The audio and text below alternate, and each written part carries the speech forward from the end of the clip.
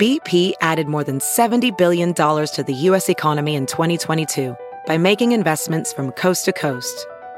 Investments like building charging hubs for fleets of electric buses in California and starting up new infrastructure in the Gulf of Mexico. It's and, not or. See what doing both means for energy nationwide at bp.com/investing in America.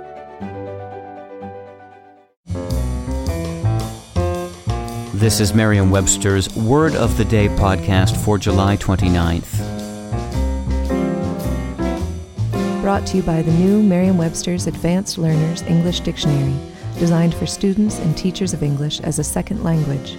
Learn more at learnersdictionary.com. Today's word is suffuse, spelled S-U-F-F-U-S-E. Suffuse is a verb that means to spread over or through in the manner of fluid or light, to flush or fill. Here's the word used in a sentence. Mother opened the curtains, and instantly the room was suffused with the light of morning. If you are cold or embarrassed, your cheeks may become suffused with a red glow, as though coated on one side with paint. This is reflected in the word's etymology. Suffuse derives from the Latin word suffundere, meaning to pour beneath, a blend of the prefix sub, meaning under, and fundere, meaning to pour.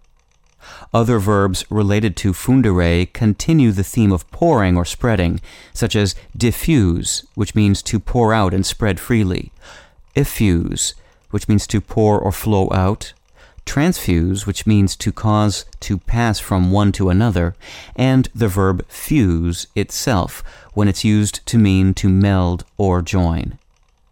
I'm Peter Sokolowski with your Word of the Day. Visit the all-new learnersdictionary.com, the ultimate online home for teachers and learners of English. A free online dictionary, audio pronunciations, custom study lists, and interactive exercises are available now at learnersdictionary.com.